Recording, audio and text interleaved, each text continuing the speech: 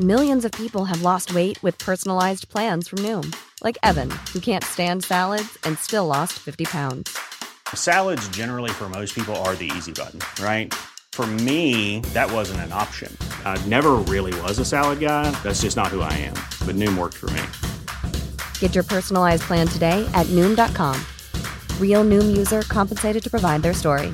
In 4 weeks, the typical Noom user can expect to lose 1 to 2 pounds per week. Individual results may vary. Ryan Reynolds here from Mint Mobile. With the price of just about everything going up during inflation, we thought we'd bring our prices down. So to help us, we brought in a reverse auctioneer, which is apparently a thing. Mint Mobile Unlimited Premium Wireless. How to get 30, 30, bit to get 30, bit to get 20, 20, 20, bit to get 20, 20, bit to get 15, 15, 15, 15, just $15 a month? Sold! Give it a try at mintmobile.com/switch. $45 up front for 3 months plus taxes and fees. Promo rate for new customers for limited time. Unlimited more than 40 gigabytes per month. Slows full terms at mintmobile.com.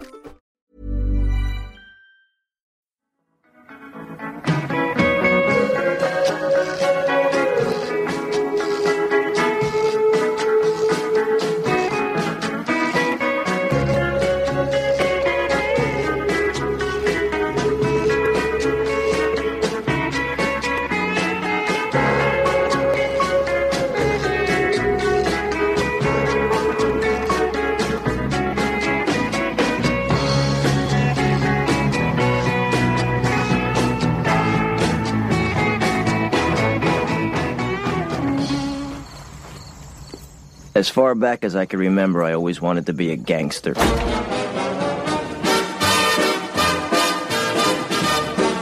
Hello and welcome to the 6th episode of AI Movie Night. I'm your host, Joe Simpson, and tonight we'll be discussing the absolute masterpiece that is Goodfellas. I'm very lucky to be joined by two great guests. The first is Dave Hendrick, co-host of the excellent Happy Hour and All In Sports podcasts. How are you, Dave? I'm good, mate. I'm really glad to be on. We've been trying to put this together for a while. We have, mate. I'm very, very excited to hear your thoughts. I know you're a big fan, and I can't wait to hear what you've got to say. I'm also lucky to be joined by journalist and author Carl Koppach, who also writes and podcasts for the excellent Anfield Rap website. How are you, Carl? Not bad at all, mate. Not bad. Looking forward to this. Thanks very much for joining me again, mate. I'm looking forward to hearing your thoughts on this one. No problem. A labour of love, this one. Oh, brilliant, mate. Brilliant. I'm just going to, obviously, because it's such a rich film, I'm going to crack straight on into it. And the first question's going to be, can you remember when and where you first saw Goodfellas and what you thought of it at the time? And I'm going to start with you, please, on this one, Carl.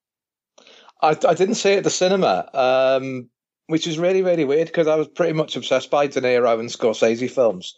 So I've got a recollection of it being on a Sunday night on Channel 4, like a 9 o'clock thing, in about 93 or 94.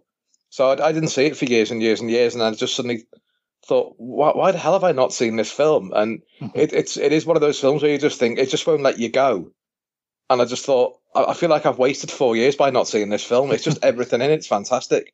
So yeah. I didn't see it immediately at all. Yeah, I think I had a similar experience. I didn't see it initially when it first came out. What was it about it that you enjoyed so much? It's the pace. It's the pure pace. He doesn't let you rest. Because normally in films like this, because it's 2 hours 20, something like that. He'll put in like a little. I always refer to this as the Star Wars scene where the droids are walking through the desert because everyone gets a bit of a rest. Yeah, where they go into the story and stuff like that, and it's not. He's just like freeze frame, soundtrack, and he just doesn't let the story drop at all. Yeah, all the way through. I just thought that there's no rest to it at all. Yeah, that's a great point. I think Scorsese said something like he wanted it to start like a bullet and then just get faster. Yeah, and I think that definitely happens. And a few people have said it's one of those films as well. It's like if you watch it, it's the shortest 2.5 hour film you will ever watch in your life, isn't it? It really is fantastic, and it's got that great pace, as you say. What about yourself, Dave? Can you remember where you first saw it and what you thought of it at the time? Yeah, I mean, I was only 8 when it first came out, so I didn't get to see it in the cinema, obviously. I remember it being on one year around Christmas time, and I was up at my grandparents' house, and my older cousins were home from Australia, and it was probably maybe 94, Christmas 94 or Christmas 95, and they were allowed to stay up and watch it. So after much arguments, I was then allowed to stay up and watch it with them. Brilliant. And it's just like, it's phenomenal. Like, I've always, just going off what Carl said there, I've always kind of compared it to going to a metal concert, in that you get that immediate punch in the face and then it just goes and goes and goes and goes. And like, there's lovely little twists and rivets and turns, and you get the odd break, like, you know, when he does the little freeze frame thing, and there's, you know, things you kind of watch out for and pick up on. But it's one of those incredible films that you watch it now and you still spot little things that you might not have spotted before, that you'd forgotten. Like, I hadn't watched it now in a couple of years, so I watched it at the weekend, and you just pick up on little things that you'd forgotten about, or that you may not even have noticed before. There's just so much in it. Yeah, that's a brilliant point. That it's so full of different things, and you know, as you say, different shots. You'll notice how inventive a certain shot he's used is, or a little throwaway bit of dialogue in the background, or as you say, some of them freeze frames. It's got so much to it. You know, for me, it's probably, obviously I can't say it's the best film ever. Who am I to judge? But it's probably the best film I've ever seen. It's there's not a weak moment in it for me. No, I can't think of any. I can't think of a single. No, there's no bad tracks on that album, is there? It's just all the way through. Yeah. And the thing is, like, I don't know if either of you have read the original book, but like, he's captured it perfectly. It's cast perfectly, and I mean, the thing is, if you were to sit here now without having this film having ever been made, you wouldn't necessarily pick some of the actors for some of the roles. Yeah. Like, I don't think Ray Liotta would be anyone's first pick as Henry. Good shot. I think that's a genius of the film, Dave, to be honest. But it's magnificent how good he is in that role. Because you think it's De Niro's film, don't you? But the film's not about De Niro. I think that's the genius of it. Yeah. That's the thing. I think that kind of gave Liotta the rub as well, the fact that he had De Niro and Pesci, who, you know, they'd been making big films for a long time, largely together, and now they're bringing in this guy, and it's almost like, obviously it didn't pan out that way, but like, reading back on, you know, a lot of the reviews at the time and a lot of what the experts had to say, people kind of saw it maybe as a bit of a passing of the torch, in that here was De Niro, arguably, you know, one of the top 3 biggest movie stars ever. Certainly at the time, like, it was him and Pacino and maybe Harrison Ford or whatever. But, you know, giving the main focal point of a film with a guy he'd worked with before in Scorsese to Ray Liotta, who nobody would have thought of for this role. Yeah, no, that's a brilliant point. I think Liotta said he felt he was like the glue in amongst the stardust of like De Niro and Pesci, and I think he really, you know, it was a brilliant performance in that role, and as you say, with 2 people of that caliber in it, and obviously they've already got that sort of relationship with Scorsese. It's interesting as well. I think he said that, I think it's come to light now. Well, he said in a few interviews that they seemed a bit cold and distant to him, De Niro and Pesci, but it's now come to light that part of that was because they wanted to keep him in the role slightly unsettled around them, as well as obviously the friendship they had. And I love that type of thing. That sort of brings an extra richness to it. What about you, Carl? What are your thoughts on Liotta's performance and obviously the character of Henry Hill? Well, I think the best thing about it is the fact that he's basically the star of the film, and yet he's the supporting actor at the same time.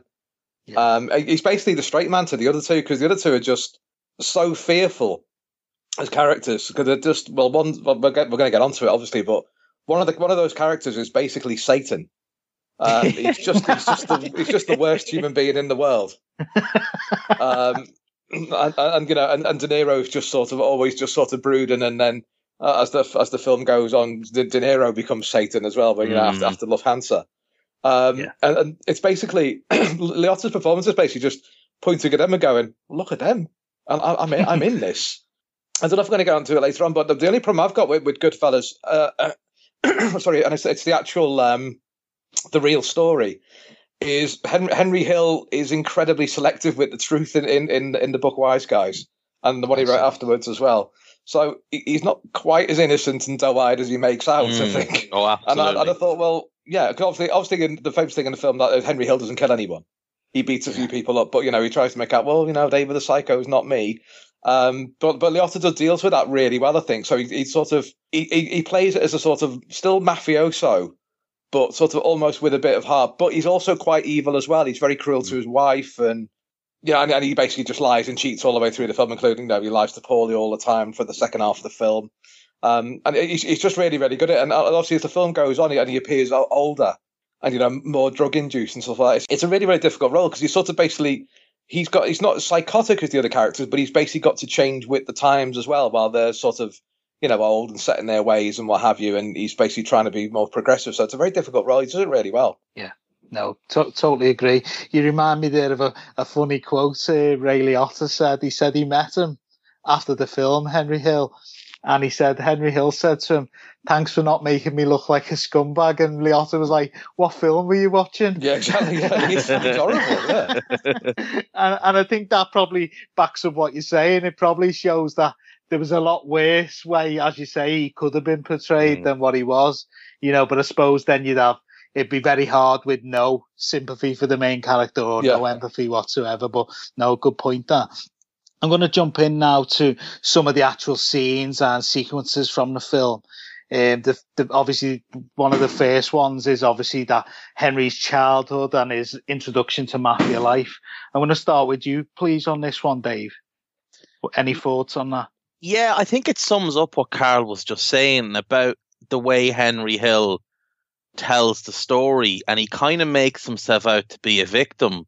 Yeah. But if you actually watch it and think about what he's actually doing, like, he's an evil little so-and-so, like, and it's not like a thing that they had to force him too hard, like, into this lifestyle. And like, he focuses on how, like, I was making more money than my dad when I was this kind of, and he's proud of the fact, like, that, like, his dad was just some schmo who was out working hard. And here he was, this little toe rag who, was just blowing up cars and running numbers and doing the bits and bobs. And yeah, he was able to earn more. And like, even though he portrays himself as this like victim who was, kind of, plucked from, the womb of his mother and sent into this crazy world, he embraced it completely and loved it, like. Yeah. Yeah, absolutely. I watched the documentary about the real Henry Hill last night, and all the way through, he said, I lived every night thinking, they're going to whack me, even before, like, Lufthansa or anything like that. He said, I was just petrified. I tried to get out all the time with the mafia. And you didn't, did you? Not really. That's why you're bragging halfway through the film about it. Well, in the obviously, because it's straight from the book. So, I was parking Cadillacs and I couldn't see over the dashboard and all stuff like that. And yeah, you sound petrified, Henry, about yeah, it must have been a hard life, like. Yeah. And the thing is, like, if you think about it, he was literally just a grunt to begin with. Yeah. He could at any moment have walked away and they would have found 400 others to take his spot. Yeah, absolutely, yeah. So, like, and I'm sure, like, if for anyone that was around at that time, like, there was for every one of him that went on into the lifestyle, there was probably 20 or 30 others who kind of flitted in and out and then moved on with their lives to do what normal people would do with their lives rather than, this. Yeah.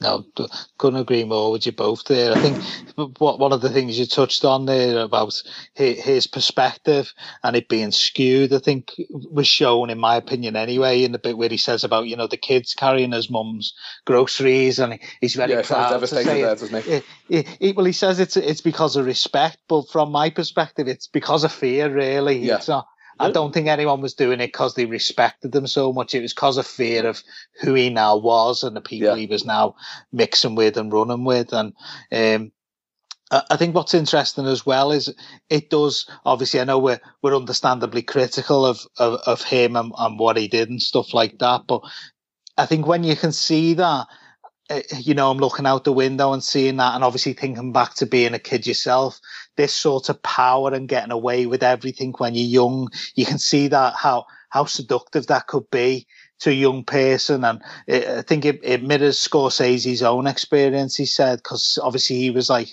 a very asthmatic child, and he weren't allowed to mix much. And I think he said he had a similar thing where he was always observing what was going on outside and how that mafia life was really attractive to him. And maybe if he'd have been not as ill and also bigger, he could have went down that route. And I think it's fascinating how that it does mirror that as well in his own life. Now going to look at some of the other scenes. I suppose probably the most memorable scene we're going to look at now is the funny house scene with Tommy and obviously Henry. So what are your thoughts on this scene, Carl? It's horrible, isn't it? It's just, I watched it again yesterday, and obviously the film's 25 years old now, and it's just still horrible. That complete change in pace. And Pesci's just fantastic at it. He's just great at that sort of thing. That sort of, and we're all laughing. He's very, very funny. And then suddenly, as I say, he just turns into Satan. It just spins straight on that. And Ray Liotta, his reaction to that is absolutely brilliant as well. And sort of, well, I can't back down, but there's a fair chance he's going to kill me here. And apparently, it's based on a true story where Pesci said that to a mobster. He said, "Oh yeah, I think you're a funny guy." And the bloke said, just turned on him like that. What makes me funny? What, I'm a clown. I amuse you. It's a great scene in the film because it basically just, Tommy suddenly goes from, just a sort of little bloke and, he's just a thief and, not that, but suddenly you just think, yeah, he's got issues, this man. He could really just shoot anyone on sight, which the real Tommy DeSimeone was reputed to do that as well, because it said, again, the thing I watched last night, it said he would literally shoot people just because he bought a new gun and wanted to use it. He's that sort of person. So it's completely believable that he could do that. It's a fantastic scene. It's beautifully lit as well. God, that film's good, isn't it? Fantastic.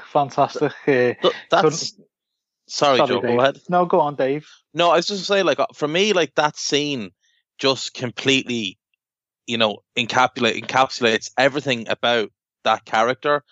He is this joking, funny guy, but literally flick of a switch, and he's just so threatening, and you can feel that come across. And Henry Hill, Liotta's character Henry Hill, it gets so nervous, and it's they all do, brilliantly don't acted. Yeah, everyone on that table is petrified. And then all of a sudden they're laughing and joking again. And next thing, the guy comes across with the check, and he flicks again, just completely out of nowhere, just flicks again, and gets up, and then they all start to laugh. It's funny and encourage him, and that's kind of a lot of what it was. He's obviously complete short man syndrome, and he gets egged on by his pals, and he just wants to be the big man.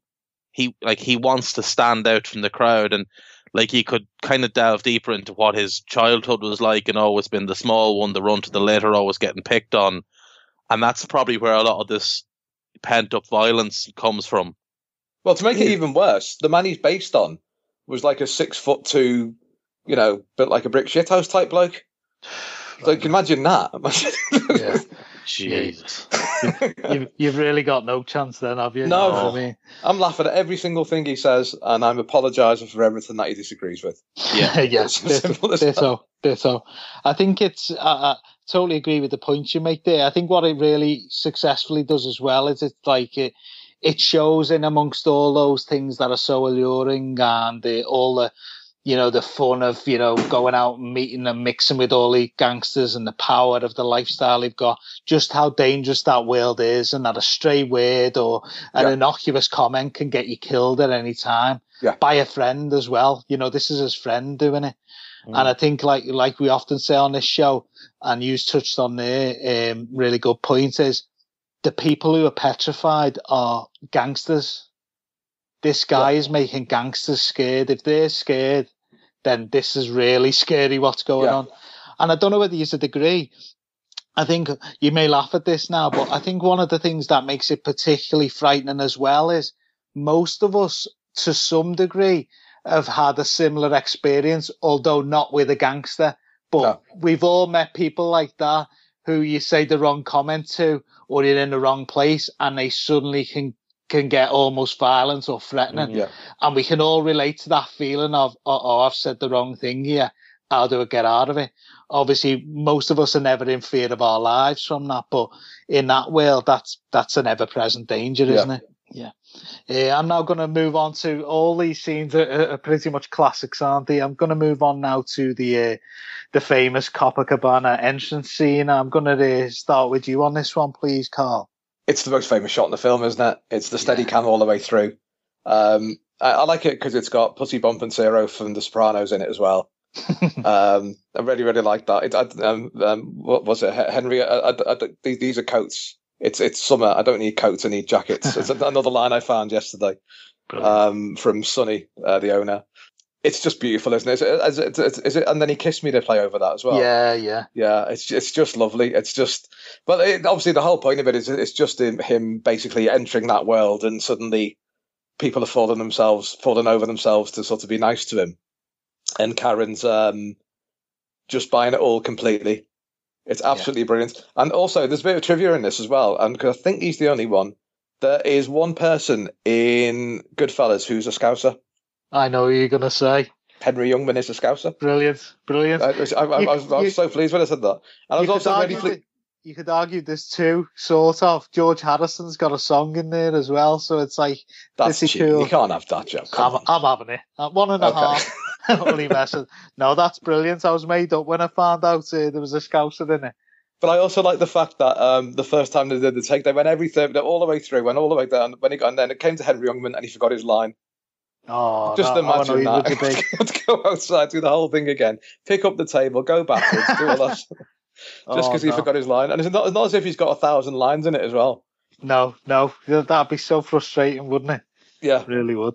But that's the point of the scene, isn't it? It's basically just to show, like, now I'm in this world and I can go in through this door, and this fantastic woman is going to be impressed by that, and she is. Yeah, it's a rite of passage scene. It's fantastic.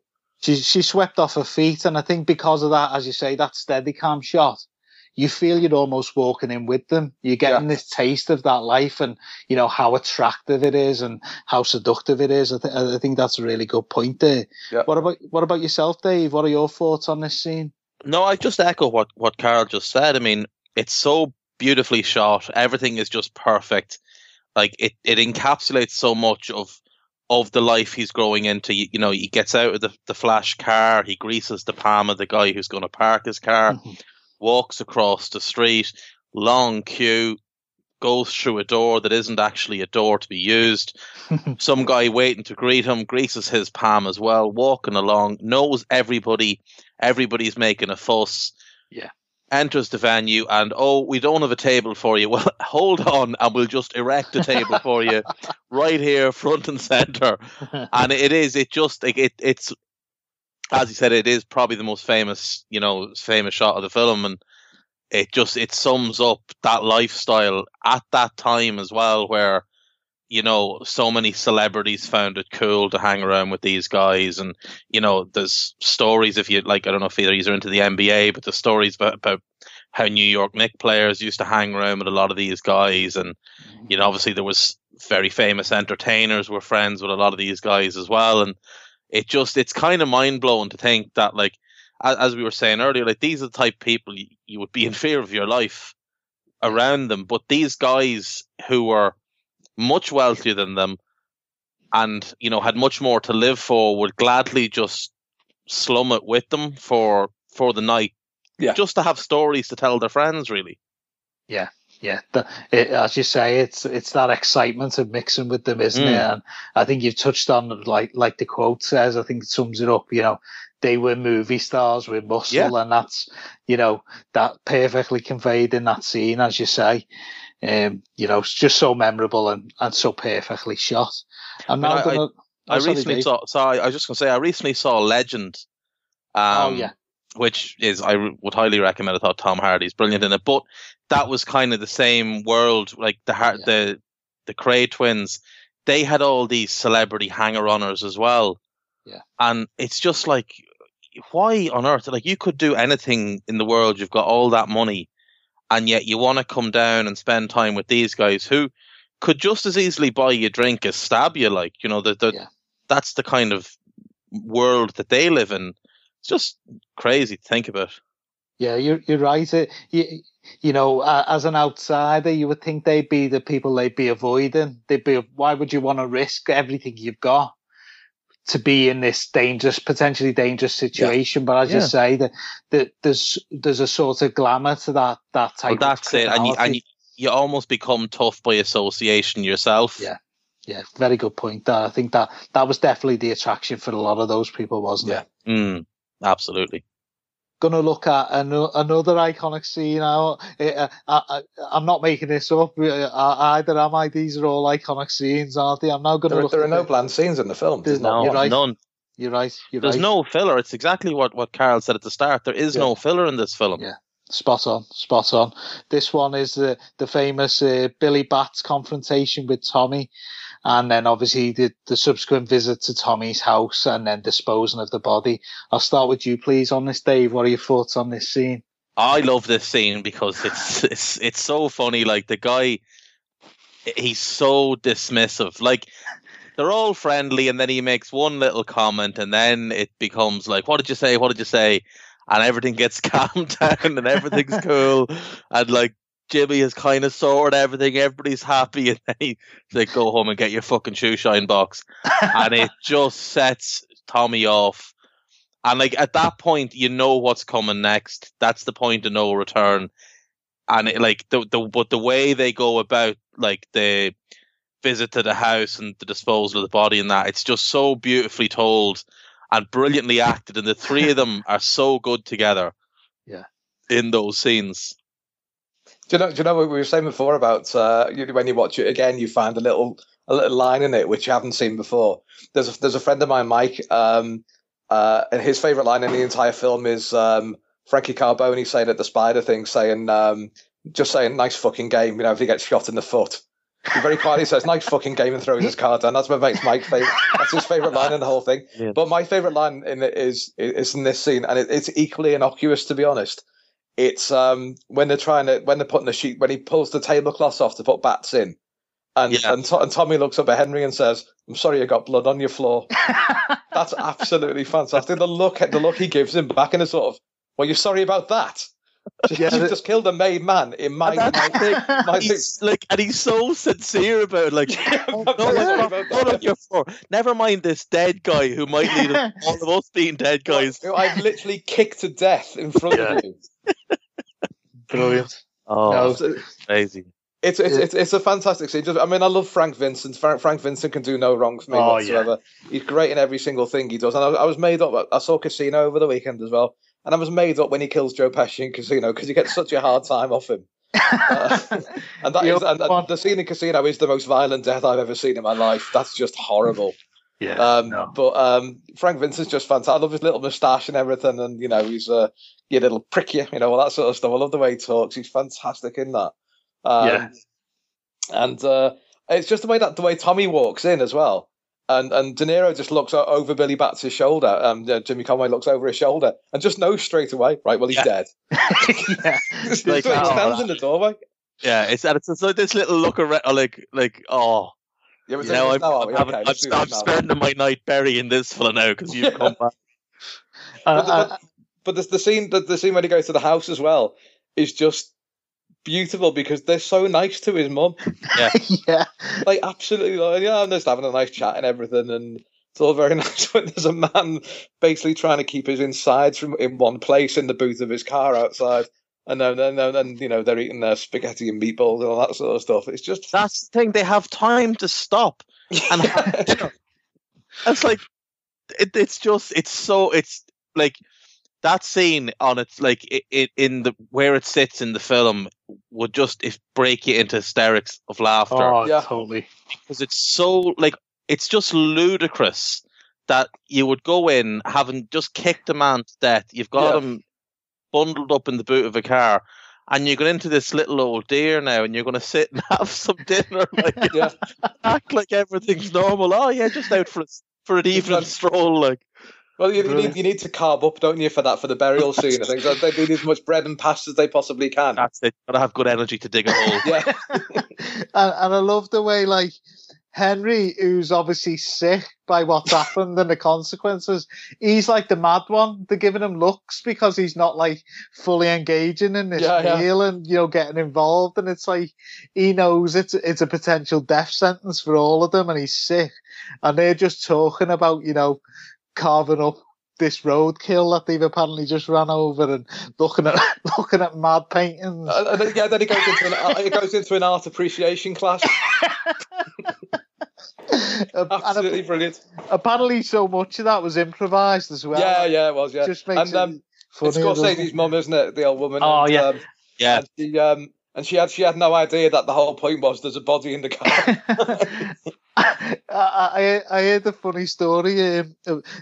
Frank Vincent said like he was getting interviewed for it, and he said the journalist who was interviewing him said something like, how hard was it for you staying in that boot all that time while you were doing Oh yeah, it's all about the method. Yeah, I'm definitely in there. Oh no, but it's quite fascinating to me. Like, you know, we're all clearly the same. It's like it's proper, you know, so much violence and the depths of this violence, as you say. But it's hilarious as well, intermingled in with it, isn't it? You know, that's the point of it, isn't it? Yeah, we're just going to take the tension off a little bit because believe me, we haven't even got to the big stuff yet. Like Scorsese's mum, like she's this little old dear, and if you look at her filmography, like Mean Streets, Godfather Part 3, Cape Fear, and Casino. Like, Casino, yeah. And she's great in Casino. She's fantastic. Them all, like, you're going to give yourself a heart attack. I absolutely love. She's brilliant in Casino. Crazy, just like and she's. I think it helps that she's not a real actor, really. You know, a real actress. Exactly. She's when you're watching it, she's a proper mum. We've all known mums like that, or maybe nans. And, you know, she's very real. You know, these are grown men, gangsters. Obviously, she's just oblivious to some extent about all that, but she just treats them like kids, doesn't she? But she's also furious that he's not married. of everything he does in his life, the one thing that he gets wrong is he's not married like Henry. Spot on. Because she bollocks him twice, doesn't she, in the film? She bollocks him at the wedding as well. Soon going to have a family. That's your problem with your son, is it? He's not married. I see. Okay. Oh, brilliant scene. He's a psychopath. Yeah, we'll let that slide. Yeah. I'm going to move on now to a couple of other great scenes with the two scenes with Spider. So, what are your thoughts on these scenes, Carl? Well, it's got my mate's favourite line in it. Nice fucking game. Brilliant. But it's just. Again, it's the same thing as the funny house scene, isn't it? Because it's just sort of it looks such a laugh playing cards with them, and you know they're just genuinely quite funny and stuff like that. And then suddenly, but it's the first one where he shoots his foot, he sums it up in one line. He goes, "Well, I shot his foot. Well, like it's a big fucking deal." Well, it is, mate. To be honest, he just shot a man in the foot because he didn't bring his didn't bring his drink over to you fast enough. And again, it just shows the world that they're in, is they know these things are going to happen all the time. And obviously, famously in The Sopranos, Michael Imperioli shoots somebody in the foot, and as he walks out, he says it happens. Which is a little nod to that. I mean, I'm sure we're going to talk about The Sopranos and Goodfellas because it's basically The Sopranos is Goodfellas 2 because everyone's in it. I saw Carmine Lupertase in it yesterday, which I've never really noticed before. But it's just a sort of extension of that life, isn't it? You know, the people can get killed literally by saying, "Sorry, I didn't hear you said you wanted a drink or not," or you know, or "Why don't you go and fuck yourself?" And, you know, slagging me off all night when you shot my foot. Millions of people have lost weight with personalized plans from Noom, like Evan, who can't stand salads and still lost 50 pounds. Salads generally for most people are the easy button, right? For me, that wasn't an option. I never really was a salad guy. That's just not who I am. But Noom worked for me. Get your personalized plan today at Noom.com. Real Noom user compensated to provide their story. In 4 weeks, the typical Noom user can expect to lose 1 to 2 pounds per week. Individual results may vary. Subtle results, still you, but with fewer lines. Botox Cosmetic, onabotulinum-toxin-A, is a prescription medicine used to temporarily make moderate to severe frown lines, crow's feet, and forehead lines look better in adults. Effects of Botox Cosmetic may spread hours to weeks after injection, causing serious symptoms. Alert your doctor right away as difficulty swallowing, speaking, breathing, eye problems, or muscle weakness may be a sign of a life-threatening condition. Patients with these conditions before injection are at highest risk. Don't receive Botox Cosmetic if you have a skin infection. Side effects may include allergic reactions, injection site pain, headache, eyebrow and eyelid drooping, and eyelid swelling. Allergic reactions can include rash, welts, asthma symptoms, and dizziness. Tell your doctor about medical history, muscle or nerve conditions including ALS or Lou Gehrig's disease, myasthenia gravis, or Lambert-Eaton syndrome, and medications, including botulinum toxins, as these may increase the risk of serious side effects. For full safety information, visit BotoxCosmetic.com or call 877-351-0300. See for yourself at BotoxCosmetic.com. Hey, I'm Ryan Reynolds. Recently, I asked Mint Mobile's legal team if big wireless companies are allowed to raise prices due to inflation. They said yes. And then when I asked if raising prices technically violates those onerous two-year contracts, they said, "What the f*** are you talking about, you insane Hollywood ass?" So to recap, we're cutting the price of Mint Unlimited from $30 a month to just $15 a month. Give it a try at mintmobile.com/switch. $45 up front for 3 months plus taxes and fees. Promo rate for new customers for limited time. Unlimited more than 40 gigabytes per month. Slows full terms at mintmobile.com. It's brilliant. And I think for the rest of them as well, it's that instant realization that this guy that they always knew was a little bit touched and a little bit, dangerous, is completely off the reservation. Yeah. And there's absolutely no limits to what he will kill you for or shoot you for, or like he just does not see, any kind of boundaries in terms of his behavior. He just does whatever he wants. And like poor Spider, the way he finally stands up for himself, and you're like, good lad, and then you shot. Yeah. You're like, oh. Yeah. It's interesting that the punishment he gets off De Niro as well, which is, well, you're going to dig the hole. That's a massive punishment now compared to what he's actually just done. He's basically meaning he's heading around to his mum's for some more spaghetti and meatballs. And then I just haven't got enough meat sauce with me. What and then he'll just make someone else dig the hole anyway because he's just like a gloon. Yeah, no, great. Maybe that's what he said, but maybe that's what he meant when he said, we haven't got enough lime. Maybe he just meant some sort of light drizzle over his pasta before he carbs up for the burial scene. What are your thoughts on? What are both of your thoughts on? I'll start with you on this, please, Dave. Jimmy sort of goads him into it, doesn't he? He sort of goads Tommy into it, because he's such a sharp guy. I can't believe that he didn't realise he was playing with fire when he was like, saying, what's the world coming to? You're going to stand for this. He sort of goads him into it. So blood's on his hands there as well, I would say. Oh, he's the ultimate puppet master in this film. Yeah. Carl mentioned at the start that one of them is the devil and then the other one becomes the devil. But with Pesci, it was so out there, and his violence and just crazed behavior was right on the outside. Whereas Jimmy had it hidden behind all these layers of being a nice guy and a thoughtful guy and the one you could rely on, and clearly, uber intelligent when it came to planning different things. But he was clearly the one, it's like an owner with a pit bull, going to a dog fighting competition. He's the one, he was just G'ing him up. And it's throughout the film with little things as well, little looks and comments. And as you say with this, you're not going to stand for this guy telling you to go fuck yourself. Knowing, and he does, he knows what's going to happen. It's almost like it's for his own amusement. He just wants to see this guy go absolutely nuts for his own amusement. Yeah, but he does something similar as well when he is it Janice's girlfriend. When Paulie and Jimmy go around to Henry's place and say, you got to go back to your wife, mate. We don't do this. Don't go back today. But and De Niro basically just sort of, I keep calling him De Niro. Jimmy Conway just keeps saying, not today, but you got to go back. These are the rules, etc. And he's all very reasonable, and he's saying it in a sort of, well, I've told you to do it, so you're going to do it.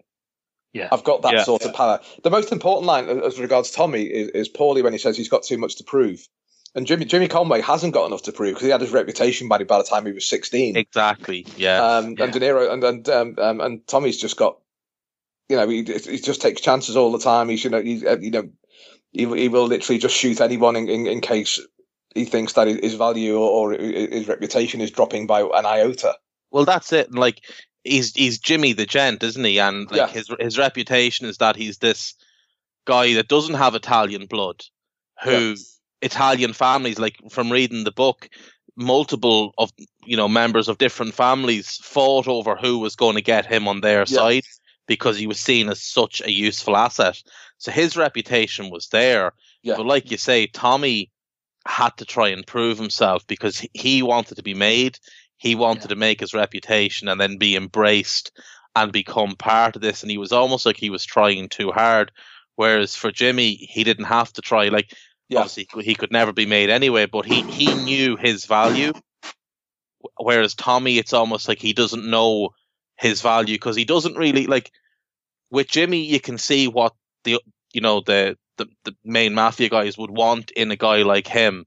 Whereas with Tommy, you can't, other than being muscle, and he's kind of too small to really portray that in the film, obviously, to really be like a bodyguard or something. And you couldn't make him a hitman because he's a lunatic. He'd rather go up and pluck someone's eye out than just shoot them from a distance. Like which happened in real life. He was told at one point to go and scare somebody because they hadn't paid. Just scare them, and he viciously killed them. Yeah, so you just no can't. Control. Yeah, none at all. Like absolutely none. Yeah, no, couldn't agree with your thoughts there anymore. The next scene we're going to look at is obviously the famous Lufthansa heist and the repercussions with obviously Jimmy's actions and cutting the links between him and the robbery. I'm going to start with your thoughts on this, please, Dave. Well, this is for me is where the real Jimmy comes out, like, and you start to see that he's been hiding what he really is all along. Like he's kind of the playful one in some ways, like with the little bit of wind up and having a bit of banter across, and always good with a good one liner or whatever. But you begin to see that he, like, as evil as Tommy is, Jimmy's on a whole other level. Yeah. Because he's so cold blooded about it. Whereas Tommy's, everything's like hot in your face, there to see. Jimmy's so cold blooded. What I really like about it is the way they don't show a lot of, like, they just show the final setup of the person's dead. They don't actually show him doing any of the deeds, but it's him that's done it himself. And I think it really plays well to what that character is and how De Niro played him as well. Well, this is another thing about Goodfellas. There's a threat of violence from the second one, but there's only 5 murders in it. Yeah. There's implied murders, obviously, because you find Frenchie and you find Carbone and people like that, but you don't actually see them getting killed. I think the difference between Tommy and Jimmy in this is the fact that Jimmy is evil plus ambition. Yeah. Whereas Tommy's just evil. Evil, yeah. Evil just go and beat somebody up for the hell of it, but if like the way he kills the way he kills Maury. He killed him just because he'd rather have his 20 grand. That's it. It's like Tommy wants people to be afraid of him. Yeah. Jimmy wants people to be afraid of him, plus he wants them to respect him. Yeah. And he also wants the power and the money. Whereas there's nothing to really show that Tommy had any interest in that. He just wanted people to be scared of him. Yeah. Jimmy was just wanted it all, basically. Yeah. Jimmy wanted to be the main guy. Well, again, the real story of the Billy Batts murder was nothing like it. It wasn't just over a little fight like that. What actually happened was Billy Batts got out of jail and Jimmy had just taken over his Shylock business. Just took it over and didn't want to give it back. So he thought, we'll just kill him then. Yeah. No, not bothering about the repercussions or anything like that. That's just the way his mind works. Well, that's mine now. And, well, the way to end this problem is to kill him. Exactly. And I'm an Irish guy. I can't come out and do it myself. Yeah. So I've got this little pit bull here. So basically I'm going to twist his little head. Yeah. I'm going to wind him up and then I'm just going to spring him on this guy. Yeah. And it'll take care of itself. And I know it's the next scene that we're going to go on to with Tommy going to be made and getting killed. But it's strange when you see how upset Jimmy is because of that. But in reality, it's because of him, because it's him that's done this. It's him that basically set the actions in motion that led to Tommy killing Billy. And then all of a sudden he's all upset and, my friend is dead. And it's like, you are properly maniacal Yeah. If you can play it and play it perfectly, like had everybody believing that the worst thing in the world was that his best friend had died. Yeah. When in reality, it's him that's set the gears in motion, and it solidifies his position, because as powerful as he might have gotten, there might also have been the possibility of him falling out with Tommy putting a bullet behind his ear, and then all of a sudden everything Jimmy has worked. So it's almost like that was part of Jimmy's master plan, as he manipulates everybody on his journey. Like, yeah. But the actual murders after Love Hansa, it's the music that makes it, isn't it? Really? Oh yeah. Johnny Roast Beef and his wife in the car while the kid walks up to the car really slowly. That's amazing. That it is best I've ever seen in a film. To be honest, definitely the most memorable. You know, and obviously in this film, as you said earlier, there's so many great use of songs throughout it. Yeah. But that's the best. That is just sensational, really. You know, it is the look on the kid's face as he approaches the car as well. And it's not that he just kills Johnny Roast Beef; he had to kill his wife as well. Yeah, I've never understood that. He had to kill the wife too. I suppose because she knew that he was involved in Love Hansa, but the Scorsese has to show that. Yeah, he's killed the wife too. Don't worry about that. Yeah, no one's telling on him here. It's literally like just like he's just wiping out everybody with any knowledge of what happened. Like I love the scene with Frankie Carbone, like when he just like the meat pan opens, like, and he's just the body swings round on the hook, like it's like it's so perfectly. And again, it's like you said, Carl, you don't see the murder, but you know why he's been killed. Nice. Yeah, and you know it hasn't been a pleasant ending for him, and that's what makes. I think that has more impact than if you saw him get shot or whatever. Yeah. Because it sets your mind running on, oh my God, what could he possibly have done to him before he stuck him in a meat wagon? Like, But because Stack Edwards gets off quite lightly because he didn't even know it was coming. So, when incidentally, Carbone in the Stack Edwards murder scene is absolutely fantastic, where he's still trying to make coffee after they've killed him. I love that. He's He's a legend as well. He sued the Simpsons, didn't he? I read that yesterday. Yeah, I tried to sue the Simpsons for using his likeness, and I think he had a case. Really, it blatantly is his likeness, isn't it? It was like $21 million or something. He tried to sue him for. I think it's overreaching a little bit. I think. Yeah, I don't think he deserved that, but he did. Maybe go in at like $100,000 or something. yeah. Be reasonable.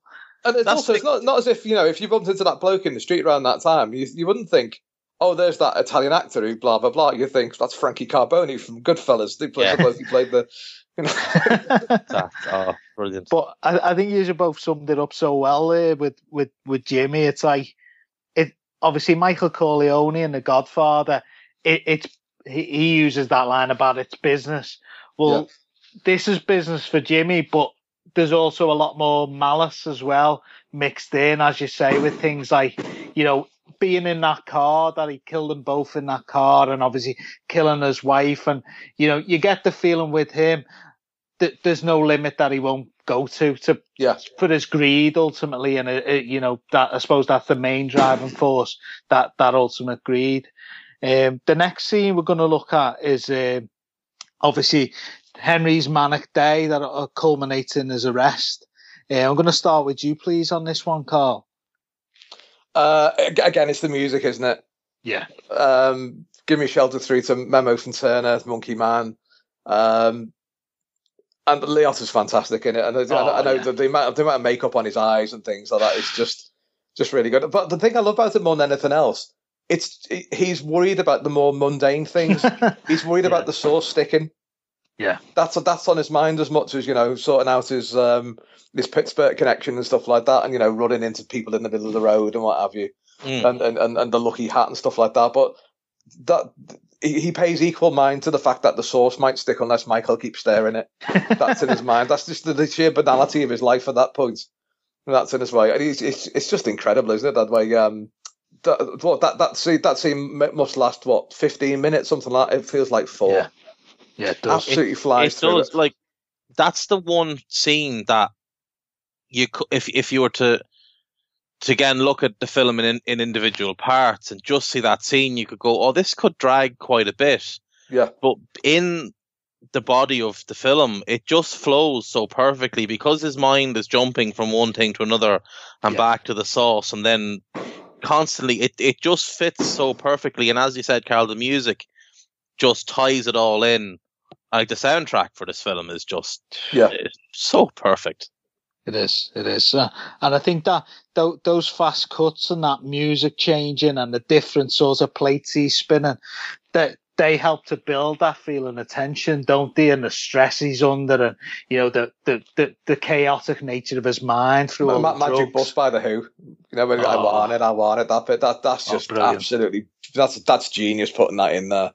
Yeah, totally agree. And as you mentioned before, Liotta's acting in these scenes in particular, I think is brilliant. He really conveys that sort of, the muddled thinking and the stress and the effects of the drugs on him. And, it really comes across. You actually, sometimes I do anyway, I start to feel a bit sickly sometimes watching it because he's that good at conveying how he's feeling at the time. It's just it's a brilliant sequence, really. Now going to move on to Henry essentially getting arrested and then deciding to cut a deal and the court scene and ultimately witness protection. I'm going to start with you, please, on this, Dave. Well, going back to what we said earlier about Henry and how he likes to, to shy away from the blame and play the victim and all that. It's no real surprise that it goes this way because it kind of brings his character full circle. Yeah. And it's the perfect ending for the film, the way it's put together, like nice quick shots. And it just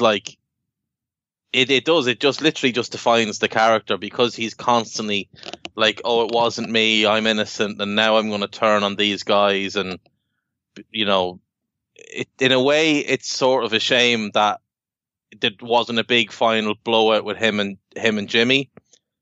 Yeah. But at the same time, the ending for this is perfect, because it closed the book basically on it. Yeah, no, couldn't agree more there. I think it's interesting as well the way it's like, you've got Jimmy obviously originally gave him that, those instructions, never rat on your friends and never talk. And obviously, but his own rules are essentially, but if I ever decide I want to kill you, I can. So it's funny, he's got this rule that you can't break, but I can kill you if I decide that's what I want to do. And obviously that's underpinning to a large degree Henry making the decision to obviously, give evidence against him because he realizes Jimmy, and obviously we've just talked about how ruthless he is. You got Billy Bats in your car there, Carl. Do you know what? It hasn't been like this. It's just before the 5th of November when we record this, but it's been quiet, and for some reason they've just start doing it now. No, I get it up here, mate. I'm just joking, but yeah, no. Back to that, joking apart. It is interesting, that dynamic. What about yourself, Carl? What are your thoughts on this sequence? Well, firstly, he's genuinely bronchial. That needs pointing out straight away. I love that line so much. Yeah. Look, if he's genuinely bronchial, we'll sort something out. Is it okay if I ring me mum? Oh, you haven't really got the hack of this, have you, mum? To be honest.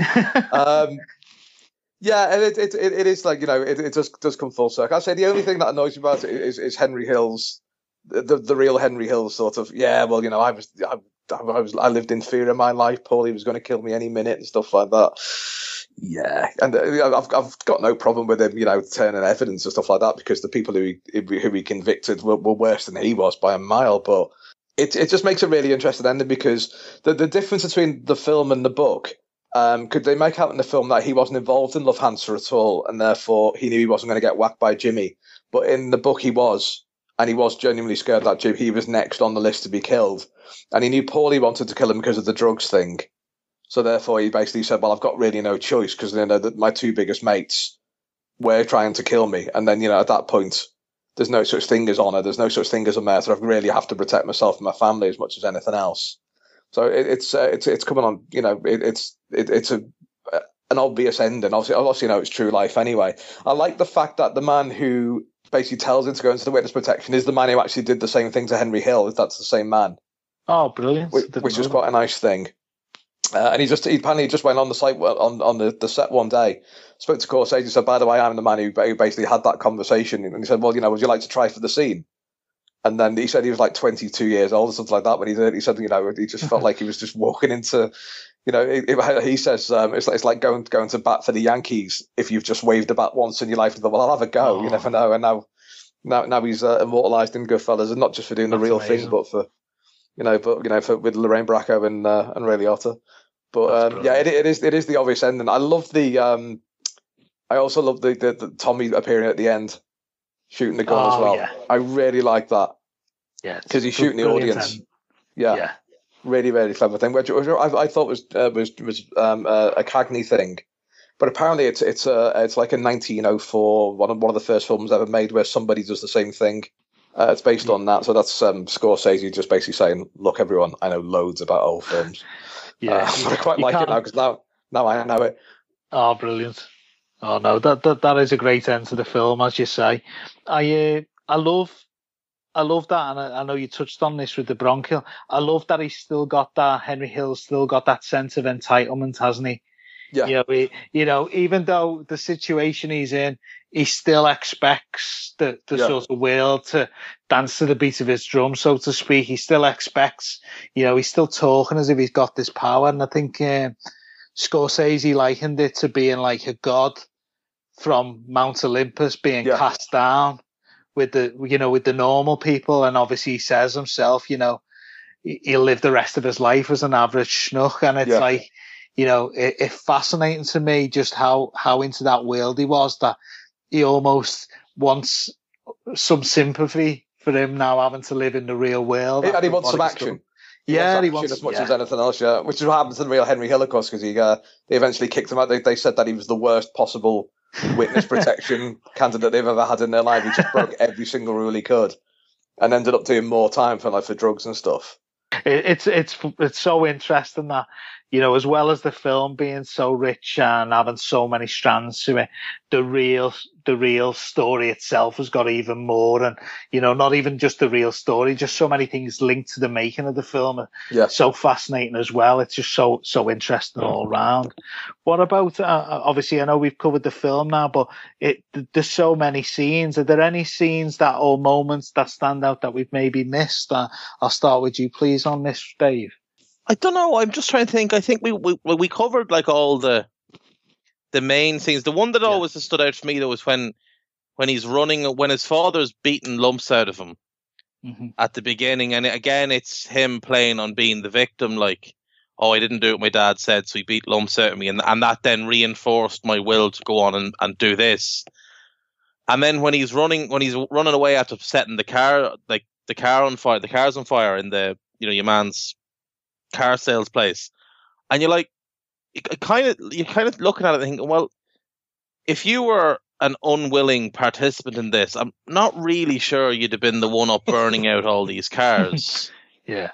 Do you know? And like, it just, from the Henry Hill point of view, like it's still amazing to me that he managed to live for so long after going into witness protection, then getting thrown out and go back into jail. As Carl said, that without them going and finding him, like, because he made it quite well known where he was. But no, I think we covered pretty much all the scenes I want to talk about. Oh, my favorite scene, and I can remember this from the first time I saw it when I didn't know what was happening. Obviously, it's Tommy's death, and the emotion I experienced in that was absolute relief.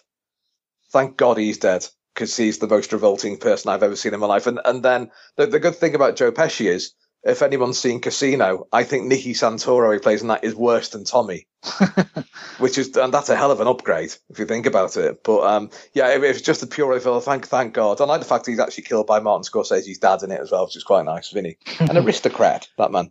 And there's so many things that we haven't talked about. The prison scenes. Yeah, the prison scenes are brilliant. Like that's what I was gonna say. The dinner scene, like, and you just like this. It goes back to kind of like the scene at the Copacabana, where you're just looking at this lifestyle and like, you're in jail. Yeah. Like, where are you getting all this stuff, and why do you have this cushy lifestyle? And like, that's the thing. Like, you obviously see different films about this genre and different books, and autobiographies and biographies and whatever else, you're kind of looking at it and thinking, like, you guys were literally the worst of the worst. As Carl said, like, Tommy is just the most heinous human being you could see. And you're like, they go to jail and they're treated like royalty. Like, these guys should be locked up in isolation the whole time. Yeah.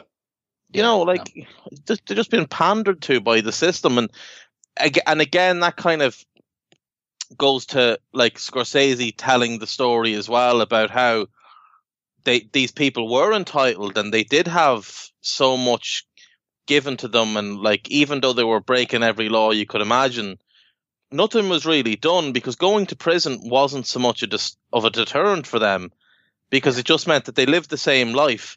They just didn't have to really get out of bed in the morning. They just lie about all day. And it's like the prison scenes in it are brilliant, though. They really are. Totally agree. I was going to say the prison scene is the one that I wish we'd have had more time to talk about. It's like, how many films are there where there's essentially someone cooking a meal. There's a recipe in the middle of the film. Yeah, it's captivating. And like, you say to anyone about cutting the garlic in Goodfellas and they know exactly what you're on about and how it's done. And probably anyone who's seen it's probably had a go at doing it with a razor blade, or at least thought about it. And it liquefies in the pan with a little bit of oil. Oh, totally. I like it. And that's the genius of Scorsese, I suppose. It's like, he said he wanted to focus on the detail and the minutiae of that world, and it's all in there, and it's so captivating, because this will probably sound quite controversial, but I hope you get what I mean. It's a very interesting story, but I wouldn't say it's not a great story in terms of it's not like a war between the five families, or one member whacking out the rest of the five families' leaders. It's not like that. It's not an amazing story, but it's a story that is told so well through the genius of Scorsese. It's episodic, isn't it? Yeah. Just a quick piece of trivia on that recipe. That is Scorsese's mother's recipe. Oh, brilliant. She actually released a cookbook, and that is one of the recipes in it. That's where he got that from. There's a couple of other films he's done where there's bits of cooking going on, and it all comes from his mother, like, in her ways of doing things.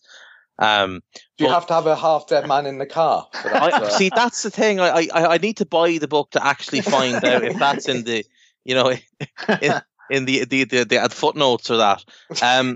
But, like, it's just what Joe was saying there. Like, if you think of what a film about, like, a properly made film about the life of John Gotti would be like, that would be a far greater story to go into than this story. There's two of them, and they're nowhere near as good as Goodfellas. No, not even, like, on the same planet as Goodfellas, because they're just not well made.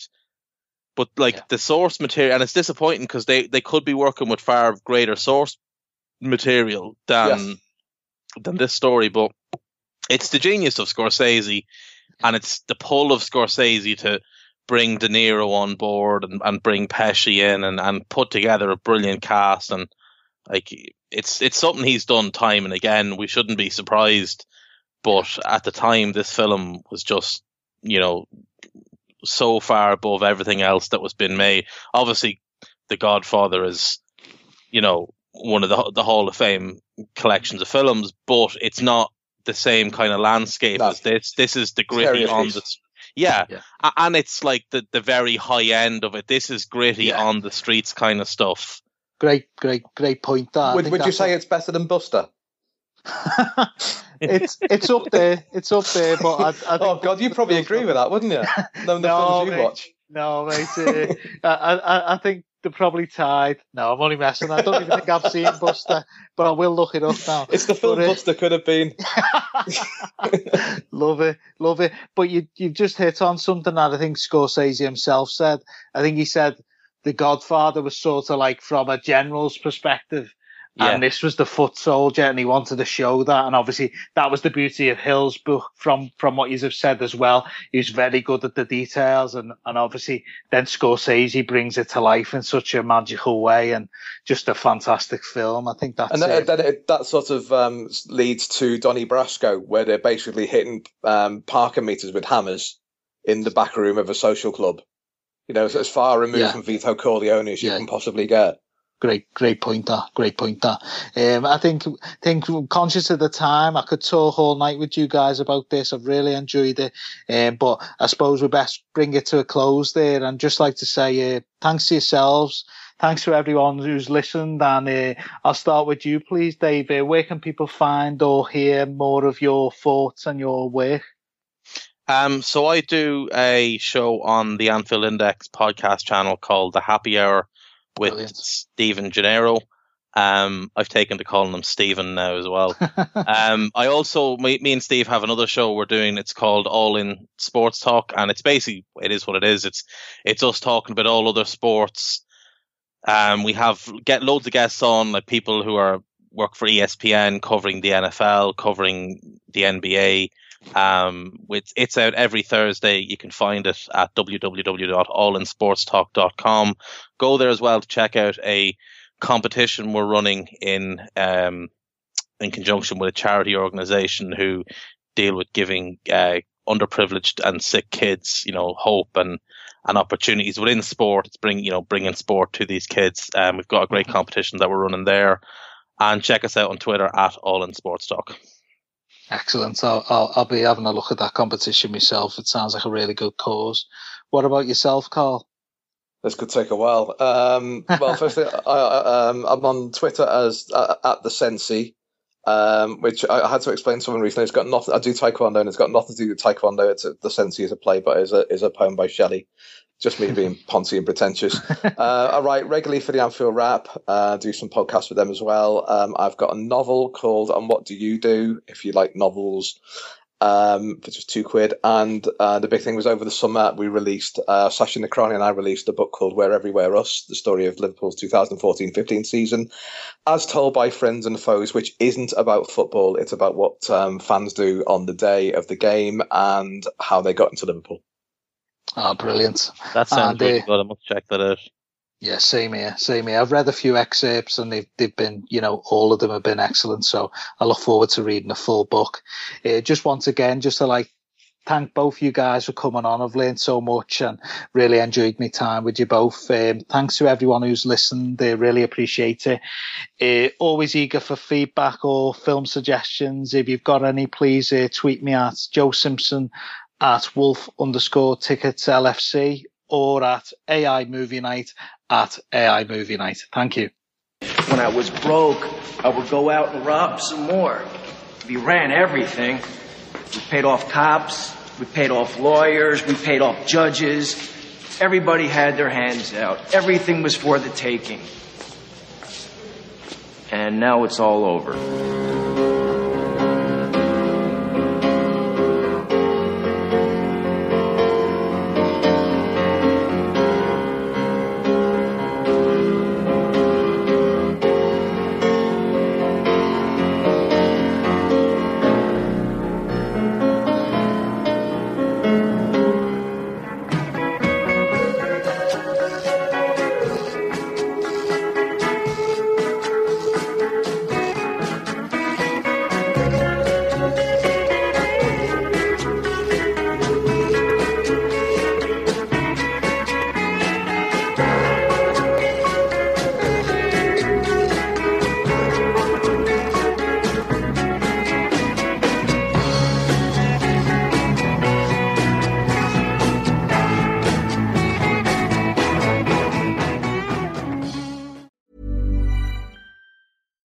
As humans, we're naturally driven by the search for better. But when it comes to hiring, the best way to search for a candidate isn't to search at all. Don't search, match with Indeed. When I was looking to hire someone, it was so slow and overwhelming.